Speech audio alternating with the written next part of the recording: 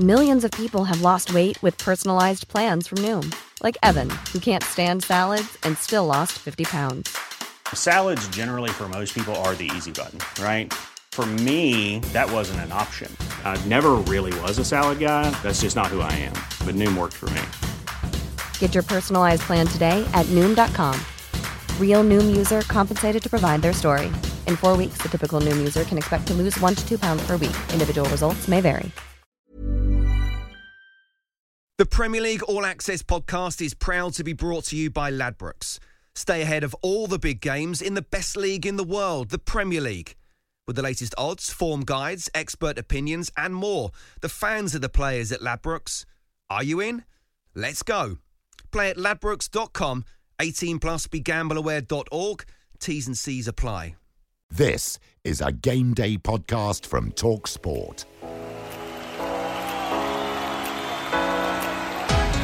Hello and welcome to the latest edition of the Game Day Preview Pod with me, Sam Matterface.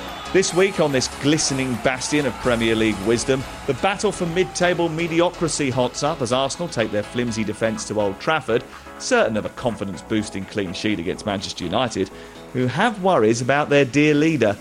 Chelsea travel to Brighton, having turned from being the club that everyone loved to hate to the club everybody just loves. We'll be gushing over Frank's foals, even though they sometimes fail. Plus, I'll have to get a little tweet off my chest from the summer. I got pilloried by the Spurs fans, and we need to discuss it. At least their home form is okay, but could Southampton's Ralph wreck that?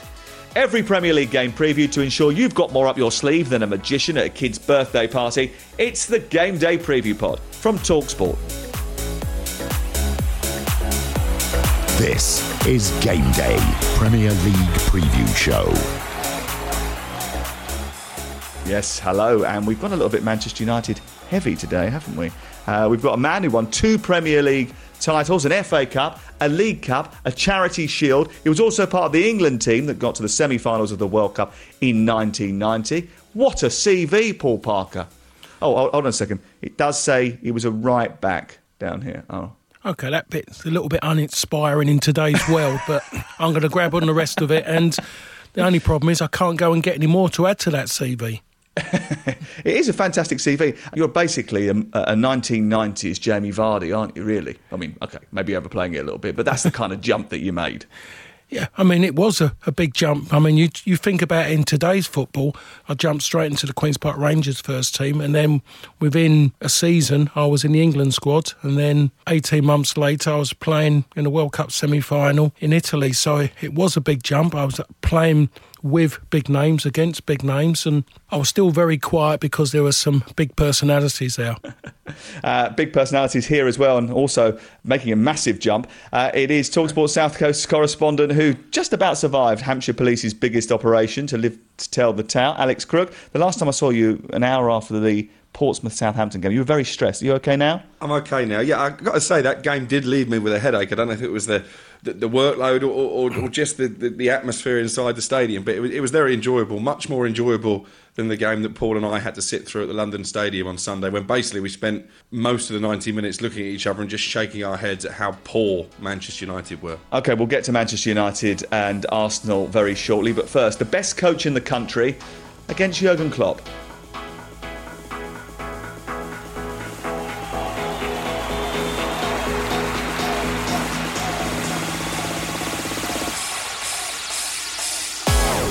Former Toffee looking for Moussa inside the area. Moussa! 2-0 Sheffield United. Fantastic finish. Lys Moussa opens his account for Sheffield United. Van Dijk onto Mane inside the area, into the top corner of the net, and Sadio Mane gets Liverpool back on terms. It's a crossing from Baldock. The heads go up. Oliver McBurney equalises for Sheffield United. The perfect substitution. Sharp help set play up. Baldock's cross onto the head of Oliver McBurney, and he gets his first Premier League goal to level it up at Bramall Lane.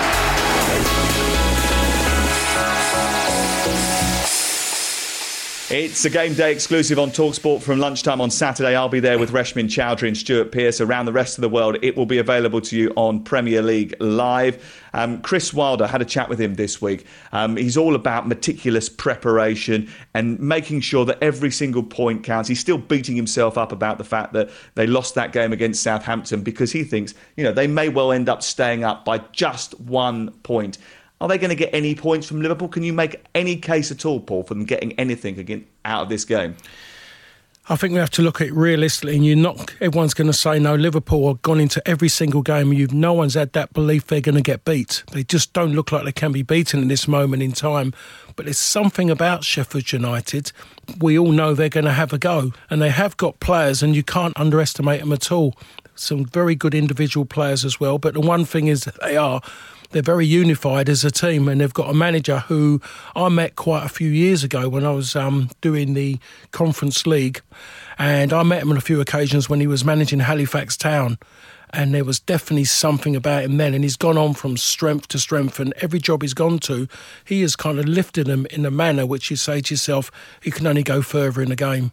He's really impressive as a character. He's brilliant at unifying people. He's got this fantastic away record as well. And I don't know, Liverpool weren't perfect on Sunday against Chelsea in the Premier League. I mean, is there any chinks in that Jurgen Klopp armour? I was going to mention the away record, actually. They might have more of a chance if it was at Anfield, because they're unbeaten on their travels since January. I think only Wycombe Wanderers in all 4 divisions of English football have got a better record away from home. Chinks in the armour? I think there are chinks in the armour, and it seems bizarre when you look at your team who've won 6 out of 6. They've lost 1 game since the start of last season. I still don't think they're as defensively watertight as they were last season when, of course, they came so close to winning the title. Do Sheffield United have the players to punish that? Maybe not. It took them 73 minutes to get a shot against Everton. Really, Sheffield United's strength is at the back. I think John Egan has been the unsung hero of the season so far. I love the 2 fullbacks and, of course, the way the centre-halves go on these overlapping runs. But I'm just not convinced Sheffield United have quite got the firepower to outscore Liverpool, which is what they're going to have to do. Talk to me about Liverpool and being in a title-winning type side, because Liverpool need that sort of mentality of digging in and winning every single game. You've been in that, Paul. You know what it's like to get over the line. Do Liverpool, even when they're not playing well, seem to have this sort of characteristic, this mentality now that they can get all 3 points? They've definitely got that never say die spirit, and they've got those individual players who can get them out of jail as well, namely Mane. He's the one, to be perfectly honest. Without Mane in that side, I think Liverpool will be a different entity. He's come out of the shadow now, Salah, and he's made himself the pinnacle in that front 3 for Liverpool. Firmino, I think, comes into that second spot, and then it's followed by Salah, because he's been a bit inconsistent. But for them to really understand it and have that bit, you have to win it. You have to win it to understand it. And in my first season at United, we failed because we just didn't have that bit at the end over the Easter period. We didn't understand it the following season. And after a hard physical pre-season and a verbal one from the manager as well, reminding us that if it doesn't go in the right direction, we'll be maybe kicking the ball somewhere else. We suddenly got it in that 92-93 season, the first Premier League season. It did help, though, that we went out and brought ourselves a gold key in Eric Cantona.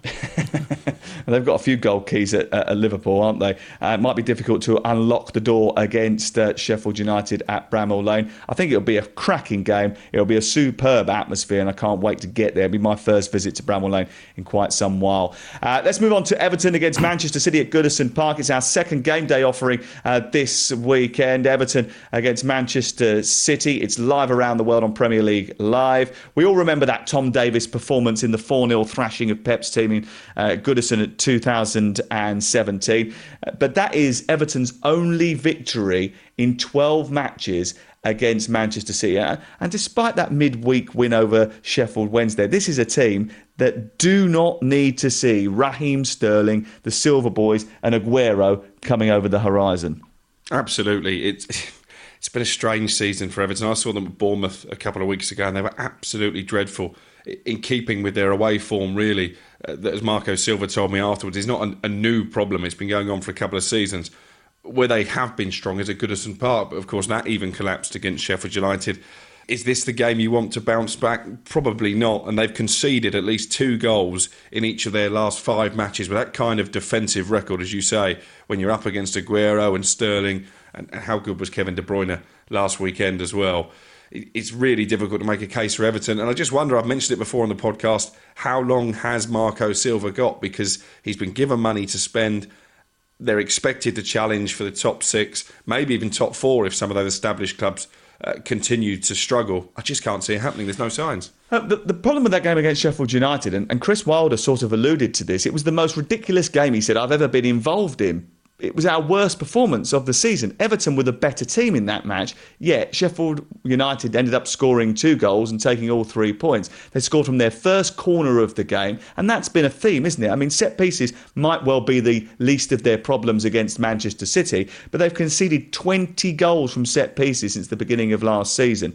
They'd appeared to sort of get to grips with the zonal marking thing that Marco Silva was trying to do, but they lost their assistant manager, João Pedro Sousa, in the summer. And I think many of the Everton fans think that is where it's gone south, because they seem to be missing his defensive work on the training ground. But they've got to get to grips with that and get to grips with it fast, haven't they? Yeah, and it's amazing how the game has turned around now in the sense of how important the assistant manager is. And I could say when I was playing, the assistant manager was there as the next person to go to. He was that lieutenant, the one who you related to as a player. You saw the manager as a bag egg, you would talk to him and you get it all off your chest about the manager, and he would pacify the situation and tell you what the manager's looking for. Now the tactical side of things and that good feel factor comes from those people in that position, and they're quite integral to every top side, to any side really, and how you go about your game. But I do look at Everton and I just wonder, they don't look like Surrey's going to score a lot of goals. That's just my opinion. There's nothing there to suggest that Everton can get to where they should be. And if you look at the 3 sides we all talked about at the end of the season, the start of the season, of competing to be inside that top 6, maybe even threatening being the shake-up for Champions League, and that was Watford, Wolves and Everton. I think Leicester City will also be in that shake-up as well, and they're probably the ones at the moment that are more likely to manage it. And Everton play Manchester City this weekend, a team that were the fastest team ever to take a 5-goal lead last week when they absolutely savaged Watford. Ben Foster said they're the best team he has ever played. It must be dizzying coming up against that. Who's key for Manchester City this week? I think the trouble Everton have got is that Manchester City are probably still a bit of a wounded animal following that surprise defeat live on TalkSport against Norwich at Carrow Road. We wondered how they would respond to that, and they responded emphatically. And what was impressive was the ruthlessness with the way they went about their work. They weren't happy to settle for 5 or 6. They kept pressing for more goals. At one stage, I feared they would break Manchester United's record of 9-0 against Ipswich. Thankfully, they did declare it 8. In terms of key players, I think Kevin De Bruyne is becoming their key man. He's obviously had a couple of seasons. He's always been their key man, hasn't he? He's had a couple of seasons where he's struggled with injury. He's fit now. He's firing. Everything goes through him. David Silva's been impressive as well this season. He's in the veteran stage of his career, but he gets better and better. He's become a real leader, and they need that now, obviously, with the situation where Vincent Kompany left at the end of last season. They need people who are going to dig in and stand up and be counted. David Silva is definitely doing that. Sterling's in great form. I mean, you can get, the list is endless. Bernardo Silva. It's amazing what new hair can do for you, isn't it? I mean, David do you any favours. David Silva's new bun is unbelievable, isn't it? And I wonder whether, like Samson, he's drawn his power from that, because he seems to have come back to form. Paul, I wanted to ask you where you stood on the incident that happened earlier in the week, where Bernardo Silva sent out a tweet which has been deemed by Kick It Out as offensive and racist. Benjamin Mendy was the subject of that tweet. Bernardo, clearly, I don't think he's trying to offend his friend by sending out such a tweet. But is this A sort of unconscious racism, do you think, that needs to be eradicated, or B, overblown and misunderstood, which is the view of the manager Pep Guardiola? Whatever I say, I'm going to be condemned for anyway, but I'd have to go along with what Pep says. When it's closed in, as I chatted about earlier upstairs before I come on air, when it's between your friends and he sent it to him personally or even in a group one of friends, that's fine. no one knows anything about it. It's personal, and well, it is between friends. But the moment you want to put it out there and given what's happening in the world today, you're opening it up to everybody. That's where it's gone completely wrong, and everyone's got an opinion. And to be honest, they should know better than you put it out there, and you put it out there for everybody to come off the back of it and have an opinion about something that you think is okay because it's between you and a friend. It's not okay once you pull it outside of those barriers, and that's what he's gone and done. He's opened himself up to it. I think Pep is right in what he's saying. It wasn't meant, there was nothing racist. It wasn't a racist thing towards Mendy, anywhere near that. But the moment he put it out there, then millions and millions are going to deem it that way, and you're not going to change their minds. It doesn't happen. It does not happen anymore. Whatever you send out there, straight away, hung, drawn and quartered. Well, of course, the worst case scenario for Bernardo Silva is that he could end up with a 6-match ban as a result of that decision. I don't know whether it will happen before the weekend or not, but clearly that is something that Pep Guardiola is concerned about. OK, we'll get on to Manchester United and Arsenal in just a second. Remember our game day coverage on Saturday on TalkSport. We've got 3 back-to-back live games across TalkSport and TalkSport 2, and all the games are available on Premier League Live. It's that time of the year. Your vacation is coming up. You can already hear the beach waves, feel the warm breeze, relax, and think about work. You really, really want it all to work out while you're away. Monday.com gives you and the team that peace of mind.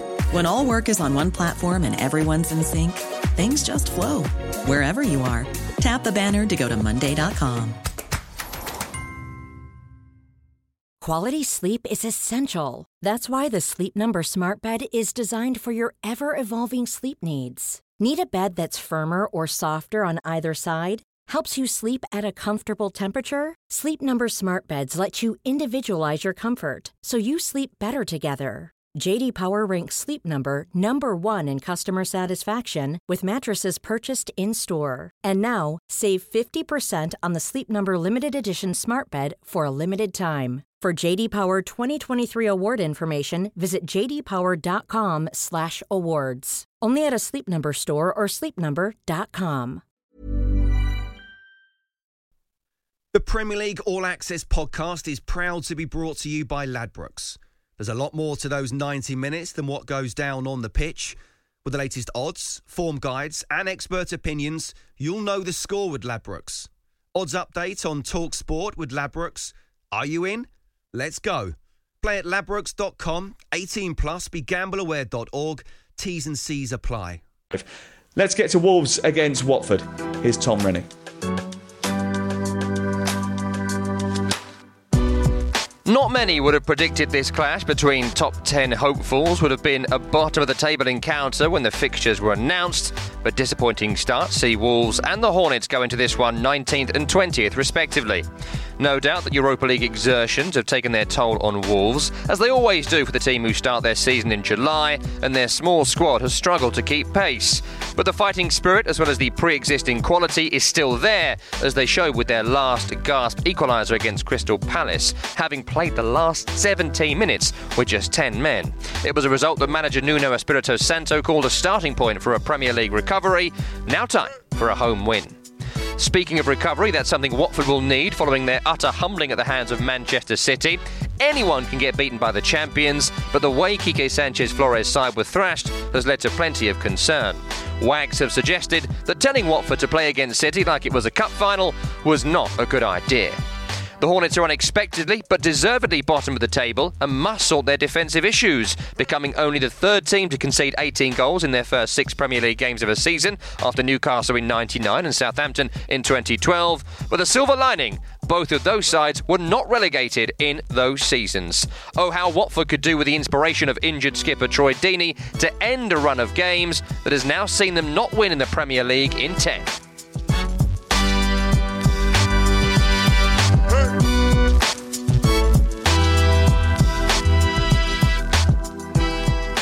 OK, let's look ahead to Manchester United and Arsenal, who meet on Monday night at Old Trafford. And last week we had Nicole in the studio lamenting Arsenal's defending.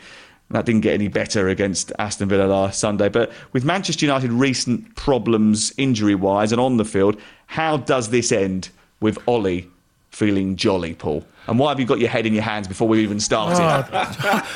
I just think that happens every single time I hear the name Manchester United at this moment. I think, be honest, when you look at what United have got available to at the moment, Arsenal could walk away with a clean sheet. Even though how bad Arsenal's defence is through the middle, they could go away with a clean sheet because United might not be able to put a glove on them, as we saw the way they were against West Ham. I wish I could come out with a positive at this moment in time. I really, really can't. And everyone's got an opinion about Manchester United because it's what the club's all about. You don't have to be a football fan to have an opinion what's happened to Manchester United, but I can't even use the word. It's a pity to see it going like this at the moment in time, but I'm concerned is that this could be maybe their most embarrassing Premier League season.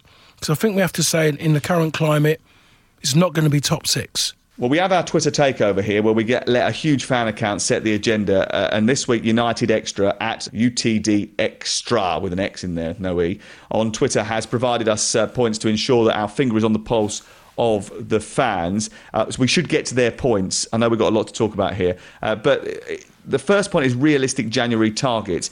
There's no doubt that we need to improve the midfield and attack, says the tweeter.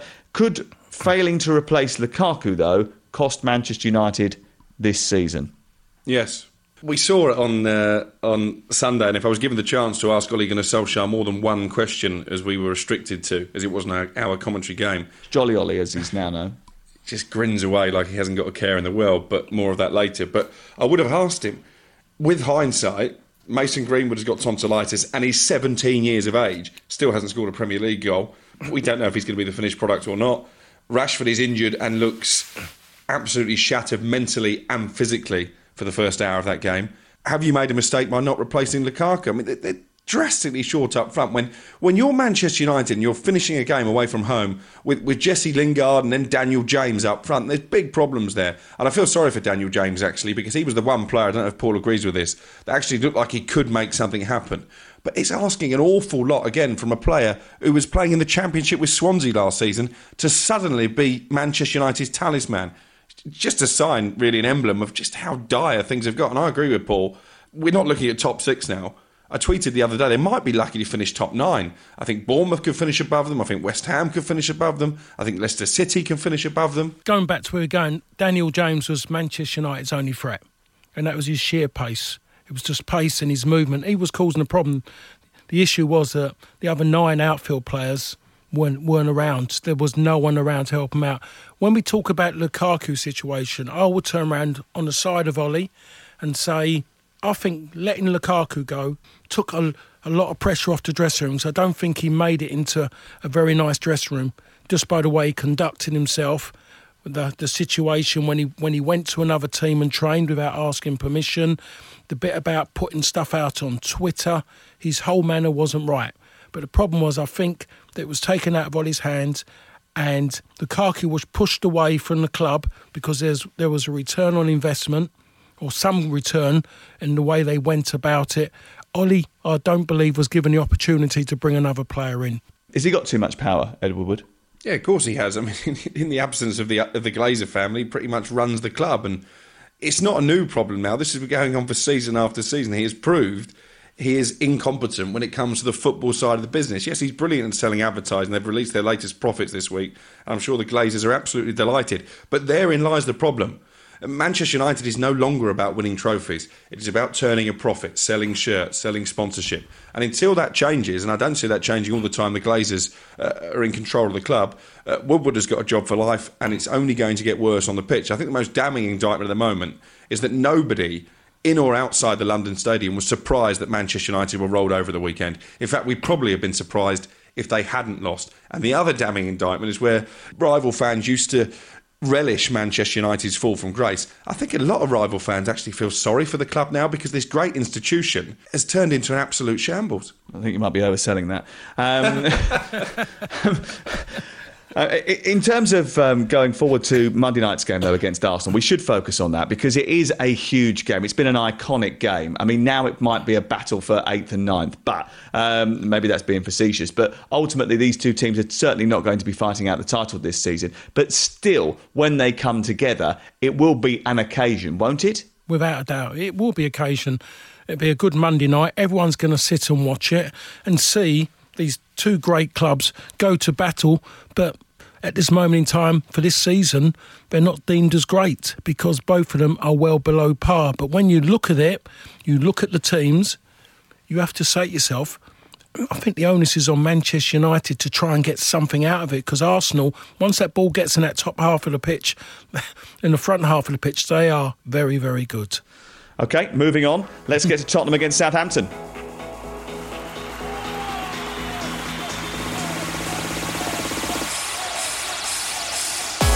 A good little ball to Harry Kane, and Kane crosses, and that is number 4, Lamela. And Redmond's picked it up after a mistake by Downing. He's run to the edge of the penalty area. He'll get his shot away and flies it past the diving McGilvery and finishes with a flourish. 4 goals for Southampton in a derby victory of historic proportions. I'm disappointed because we didn't score against a League 2 team. The disappointed of the team is we didn't score during 90 minutes. That's the problem. He recycles the ball. Vestergaard is underneath it and scores. And Southampton are level. And Yannick Vestergaard scores for Southampton. Now, back in the late summer, I popped back in to present a programme for TalkSport, during which I had a discussion with Bruce Millington, the former editor of the Racing Post, in which he described me as going full Adrian Durham about Tottenham. What I'd said is that I didn't understand, with the new stadium, the new training ground, a place in the Champions League final, and a really good young squad, why everybody seemed to want to leave Spurs. Now, I got a hell of a lot of stick, even from a guy who was a reporter or another broadcaster who has since had apologised, because ultimately, despite the fact that the club at the time were trying to put out PR that wasn't the case, it seems more and more likely that it was. Now, it was a point of exasperation on my point. It wasn't a stick to try and beat Tottenham with. I just didn't get it. I thought it was the place to be.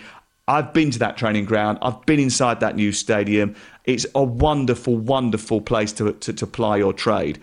I really like Pochettino as a bloke, but now he has repeated his claim in the aftermath of the midweek embarrassment against Colchester that the problem that he's got is that key members of his squad, a lot of those that I've mentioned, want away and are unsettled.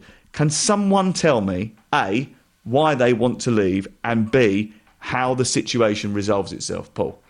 Only someone who's on the inside of it. I think we have to come out and say the most obvious thing is there's got to be a situation between the manager and the players.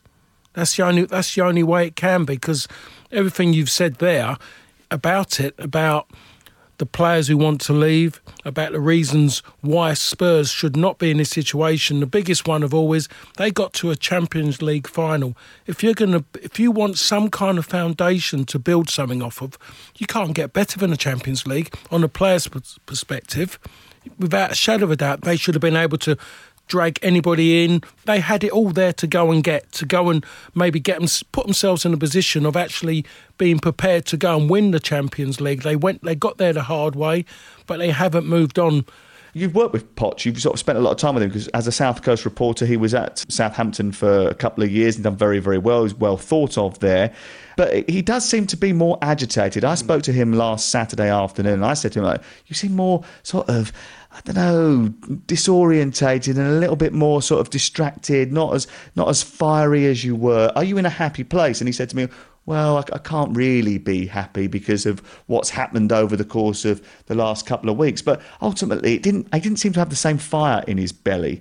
Could you recognise those traits in him? Yeah, absolutely. The one thing that you were always guaranteed from Pochettino in his pre- and post-match press conferences was that he would be bright, he would be bubbly. And actually, I spent a lot of time with him off camera, if you like. He used to give his press conferences then in his native tongue through an interpreter. But once the cameras were off, we'd have a cup of tea at the training ground. We'd talk about the team and football in general, and he's great company, but you just don't see that this season. There's an undercurrent of frustration. How does he take his tea? Milk, 1 sugar? I never made him a cup of tea, but I think he was a milkman. But there's an undercurrent of frustration there, and again, it goes back further than just this season, because I remember speaking to him after they played at St Mary's last season, and he said then, basically, maybe I've taken this team as far as I can. It was a big statement to make at the time, and if you look at their summer transfer business, they haven't really strengthened. He doesn't do that, does he? I mean, the transfer business is down to one man and one man alone, isn't it? Yeah, but he'll be frustrated that he didn't get the players through the door he wanted. They're still reliant on Harry Kane to score the goals. They didn't replace Trippier, as Paul has already alluded to. And the upshot is they've won 4 of their last 17 matches. And again, it was a new low in midweek. The first time in 18 domestic cup ties against lower-ranked opponents that Pochettino has been on the losing side. It's not getting any better.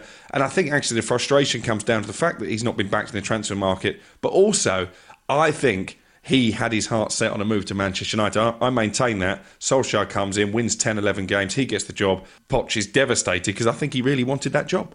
7 out of 8 home games against Southampton, though, have ended in a Tottenham Hotspur win. They're their opponents this weekend. Would you expect them to beat Ralph Hasenhüttl's team? Well, after seeing them last night, Southampton, I have to say that I wouldn't be surprised if Southampton won. Might have got their mojo back because the way they played, they couldn't be any more professional in the game. Southampton, their discipline was right.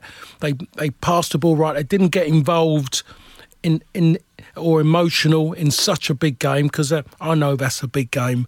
When I get told by somebody that there was a big situation, they blocked all the roads of police when they were playing Southampton, all of a sudden Pompey fans went round by boat, that tells you how serious that game is, or how much people want to get to that game and watch that game. In terms of Ralph Hasenhüttl's team, he wasn't particularly happy with their first 25 minutes against Portsmouth in midweek, because I think they just sort of suffered from that suffocating atmosphere that Paul was talking about. But they did manage to deal with that. They kept their cool and eventually came through it. And as Paul was saying, they were ruthlessly professional. Danny Ings in particular getting off the mark with 2 goals in a South Coast derby, which will be delighted for him because he's a Winchester-born boy and a Southampton fan as a kid. But do they take a big boost out of that? I think they do 100%. I think they'll come through mentally stronger for those first 20 minutes when it was hostile and the atmosphere did seem to affect them, but they really dug in. And to quote Troy Deeney, he showed some kahunas to come through that, and that their class told with the quality of the finishes and the ruthless efficiency. And I said to both Danny Ings and Ralph afterwards, could this be a game that can ignite your season? Because it's been up and down. Ralph hasn't been overly enamoured with the performances, but I think maybe last night he stumbled upon a winning formula. I mean, Redmond will play. He didn't really stumble on it. He played a right back at right back and a left back at left back. I mean, it's not really stumbling over a formation. It's pretty simple, isn't it? Round pegs in round holes. It does help playing your best players in their best positions, that is for sure. But I think the team he'll send out of Tottenham will be similar. I wonder if Alex McCarthy may even get the nod in goal after a couple of high-profile mistakes from Angus Gunn. You're victimising Angus Gunn. If you ever look at Alex Crook's social media, he gives him serious stick all the time. In fact, he actually got yourself in a row with Brian Gunn about it, didn't you? Yeah, he was defending his son, but Paul said earlier about defending the indefensible. I don't think you can defend Angus over that third Bournemouth goal. I think McCarthy might start. He played well last night. He kept a clean sheet. He was in control of that back line. But I think Southampton might go from strength to strength here. Danny Ings will take great confidence in them goals. Shea Adams still needs to find the back of the net, hasn't scored yet. But with Tottenham and their confidence being low after what happened against Colchester, if Southampton start the game right on the front foot, this could be another difficult afternoon for Pochettino. OK, interesting point for you. Tottenham against Southampton will become only the second Premier League fixture to be played in 5 different stadia. Did you know that? What's the other one? Wow. Look at Paul Parker's face. He's Leicester. Tottenham Leicester? No. Oh. Tottenham against West Ham, which was played at Wembley, White Hart Lane, the Bowling Ground, New London Stadium, and of course at the current Tottenham Hotspur Stadium. So that's the previous one. There yet, but that's going to be the third because you've got Filbert Street in the mix with that game as well. Okay, thanks very much for that. That wasn't the question. Let's get to Crystal Palace against Norwich. Here's Tom Rennie again.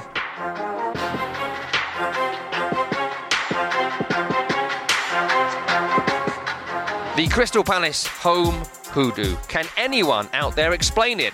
Another chance last week for an easy 3 points in front of their vociferous support in their old-fashioned ground, and Hotter's late equaliser for Wolves quashed that enthusiasm. After their thrashing at Tottenham, the Eagles were a lot more solid against Wolves, with Gary Cahill and Mamadou Sakho forming a formidable central pairing. However, that shift to solidity saw them lose much of the attacking flair that's made them such dangerous opponents under Roy Hodgson, who needs to find the right balance. How he could do with a striker of quality, with Christian Benteke again proving just how far he's fallen in another dismal showing, with Jordan Ayew's brief upturn in form not lasting long. And speaking of strikers in form, that leads us nicely to Norwich and their Finnish sensation, Teemu Pukki, who's been involved in 89% of Norwich's 9 Premier League goals this season, 6 scored and 2 assists. He's also taken 36% of their 59 shots, both are league-high ratios for the campaign. But it doesn't matter if you have the hitman at the top if you can't give him the ammunition, and the Canaries struggled at Burnley just as they had away at West Ham previously. And it's hard for them to shut up shop as well and play for a point in these kind of games because, well, it's not something Daniel Farke would do, I think we all know that, but also the defensive injuries continue to be added with inexplicable pace. Goalkeeper Tim Krul's calf, the latest to be hit by this macabre curse that could cost the Canaries come May. Commentator's curse coming on the way before we leave you. Let's get to our Dream Team section. Andrew Butler is here from Dream Team. Hello. Hello, Sam. How are you doing? Very good to see you. Let's talk about Bournemouth against West Ham and Leicester against Newcastle. Bournemouth against West Ham. Bournemouth unbeaten in 5 matches against them. And there's always goals in this fixture. So is it just like forward heavy we're going here? Well, it's interesting because it's a top 6 clash, which I wouldn't have thought at this stage of the season you would call this game, Bournemouth versus West Ham. But the player I want to be looking at, aside from Callum Wilson, who's got 35 points already this season in Dream Team, is doing really, really well. Diego Rico's had a really good couple of weeks. He's got 2 assists in his last 2 games, highest rated on WhoScored.com, which is where Dream Team get their stats from. And he's only 1.3 million in the game, which is an absolute bargain. He takes corners as well, doesn't take free kicks, Harry Wilson, when he's on the pitch. But Diego Rico is someone that I'm looking at this weekend to maybe carry on his good form. Andrew, anyone from West Ham that you've been keeping an eye on? Well, I mean, it is funny. I reckon there will be goals in this game, but Issa Diop's been really, really impressive this season, and his stats are showing as well. On Dream Team, he's got 28 points, scored 8 points this week, and only selected by 0.7% of managers as well so far this season. But we were at the game, actually. A few of the guys from Dream Team went down to West Ham on Sunday, and we were all so impressed by Sebastian Haller as well. I think if he's on form, he'll pick up a couple of goals. It'll be an interesting battle between, see who can score more between him and Callum Wilson this weekend. I do expect there to be goals, and he's been brilliant actually since arriving at the Hammers, and it might be. I mean, whisper it. We're only we'll be in October soon enough, but he might be the player that West Ham actually have been looking for all this time up front. He might be, and he does brilliantly to hold the ball up and bring others into play. But he hasn't scored too many goals as of yet, and I wonder whether this weekend might be the weekend where that turns for him. Let's turn our attention to Leicester against Newcastle. James Maddison off the mark for his first Premier League goal. He actually scored in this fixture, which was an EFL Cup fixture earlier in the season from a free kick, actually.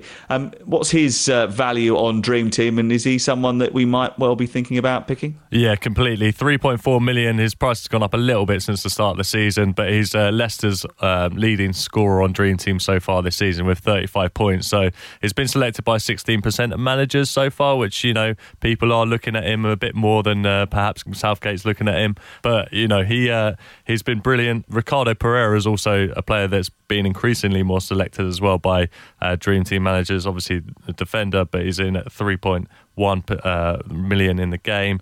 27 points so far this season, played brilliantly against Spurs, and he's a player that everyone has got their eye on, because I expect he'll do something against Newcastle as well this weekend.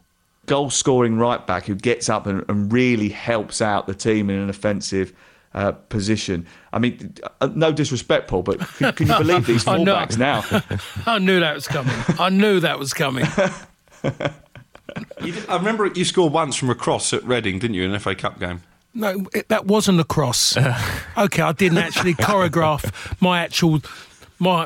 the bit after. I got that bit wrong. I looked surprised, but after that, the reaction was good, but I sold myself early, really, on that one.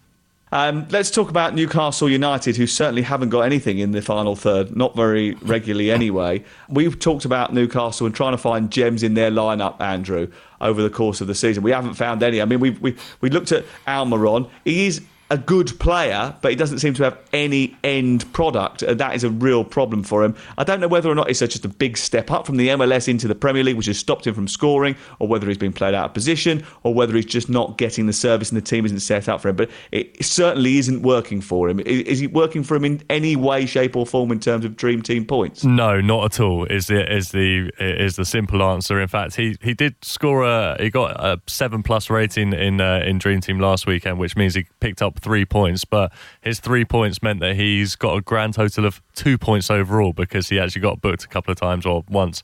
So he was on -1 before last weekend anyway. So he's got 2 points over the course of the season so far. And Almiron is actually someone that he's not actually got a goal or assist since arriving at Newcastle. I had a look at this, and it's 1,263 minutes of football that he's gone without a goal or assist since arriving in this country from MLS. So definitely not one. There looks like he might actually even be dropped by Steve Bruce at this point. He looks lively, but that will only get you so far in football, won't it? You know, you need to be producing more than just running around, being quick, being tricky, because if there's nothing at the end of it, like you say, Sam, you know, there's no point in being on the pitch.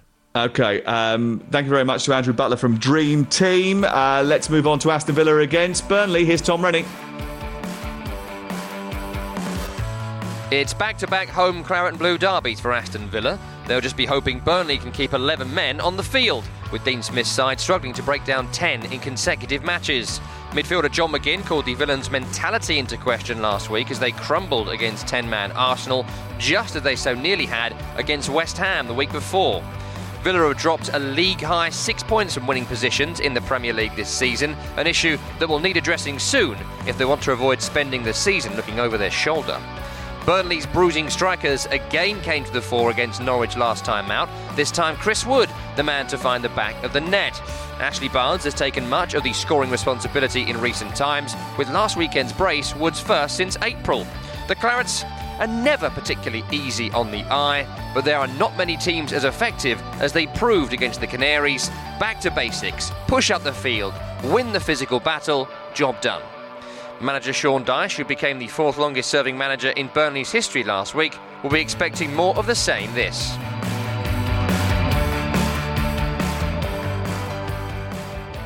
Lampard's loss to Liverpool ended with a standing ovation at Stamford Bridge and a round of Super Frankie Lampard from the Chelsea faithful. I'd argue that even in defeat, what he has done for this club in 12 weeks is absolutely remarkable. He's turned it into a club, an institution which has never really been that close-knit, all blended on the same side, pulling in the same direction. Fans, board, players, staff, academy, to a unified force where everyone seems to be on the same page. And I don't know if you agree, Paul, I'm quite surprised just about the amount of goodwill that's come his way, not only from Chelsea fans but from outside as well.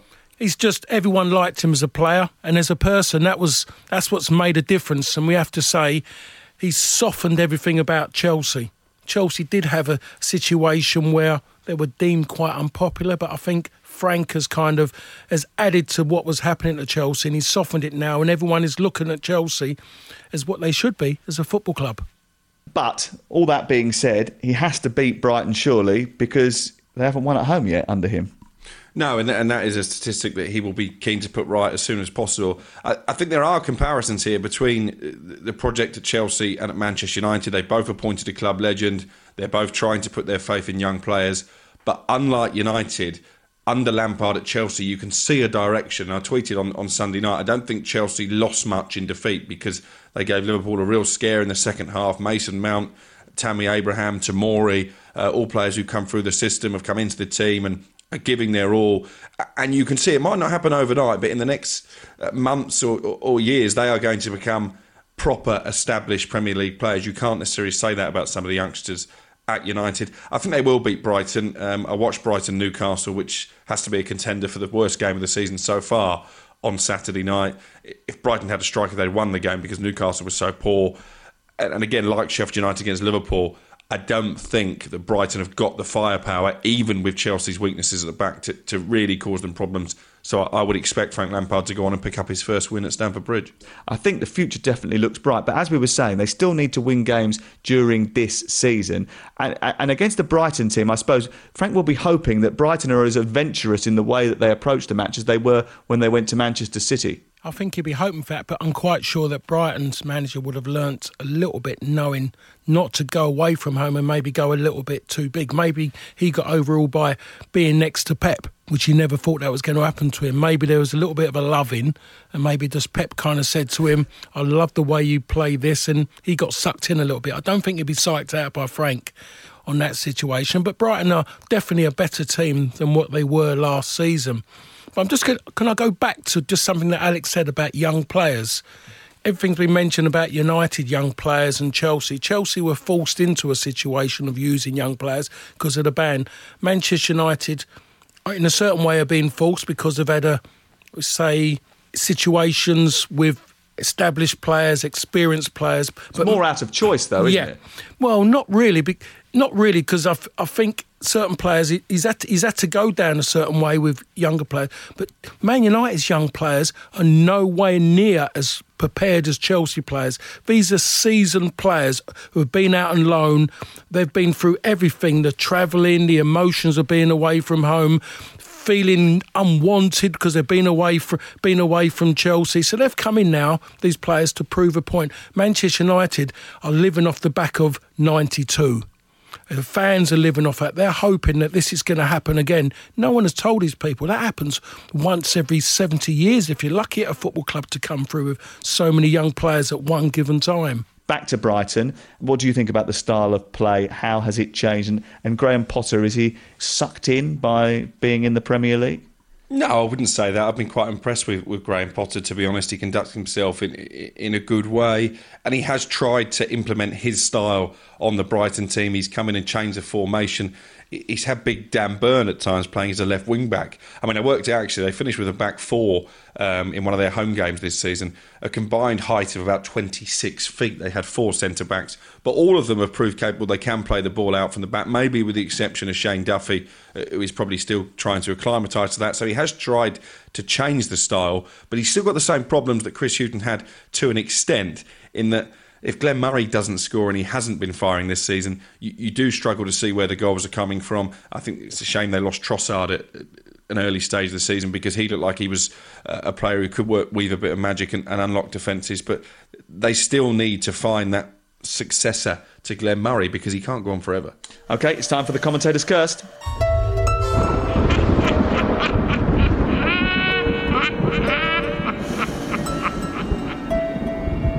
OK, we will provide a statistical analysis and a reason as to why a club, a player or a manager will definitely do well in this round of matches, only to put the commentator's curse on them. What's that? Well, it happens all the time behind the mic. You're 20 minutes into a game, a South Coast derby. Well, right now, Portsmouth are pinning Southampton into their own half. Southampton haven't had a shot on target. 21 minutes, 1-0 Southampton. Who are we putting the mockers on this week, Alex Crook? Well, I'm hoping to put the mockers on Pierre-Emerick Aubameyang. 16 goals in his last 16 matches across all competitions for Arsenal. He's also scored in each of their last 4 matches, 5 goals in total in those 4 games. Of course, he's up against a Manchester United defence that is leakier than a burst water main, so surely he's only going to add to that tally. I've got extra special reason on the water theme to hope it doesn't happen, because my wife, who's a massive Arsenal fan, is heavily pregnant. She is due to give birth at any time, and if they win at Old Trafford, it might just bring on the labour. OK, well, there's a thought for you to take away, Paul. Fantastic. But if you do have a little boy, are you going to name it Marcus or Daniel or maybe James? Eric would be my preferred choice, but that's been vetoed. We'll come back to... not Parker. Surprised by that. I'll move. Here's my one this week.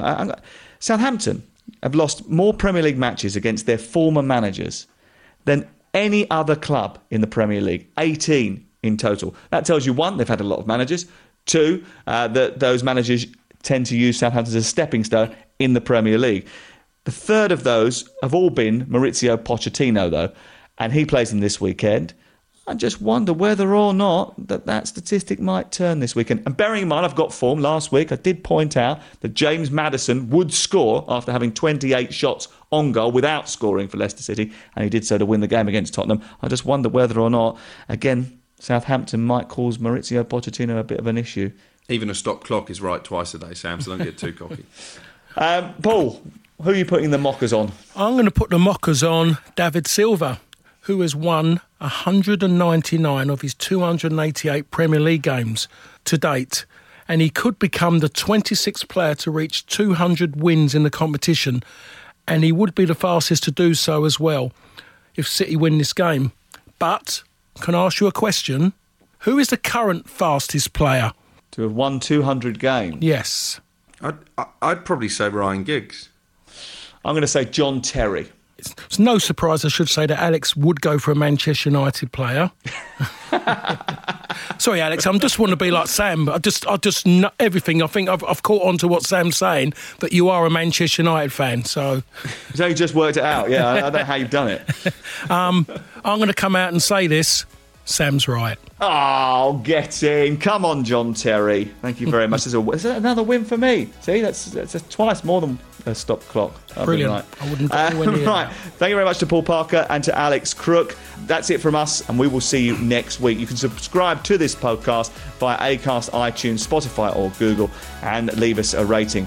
We'd love you for it. Thank you very much. See you soon.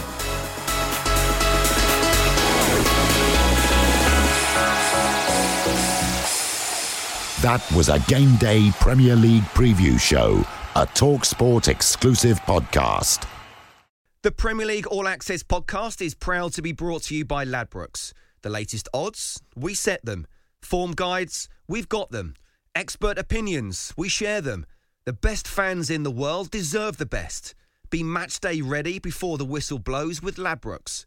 Odds update on TalkSport with Ladbrokes. Are you in? Let's go. Play at ladbrokes.com, 18 plus, begambleaware.org, T's and C's apply.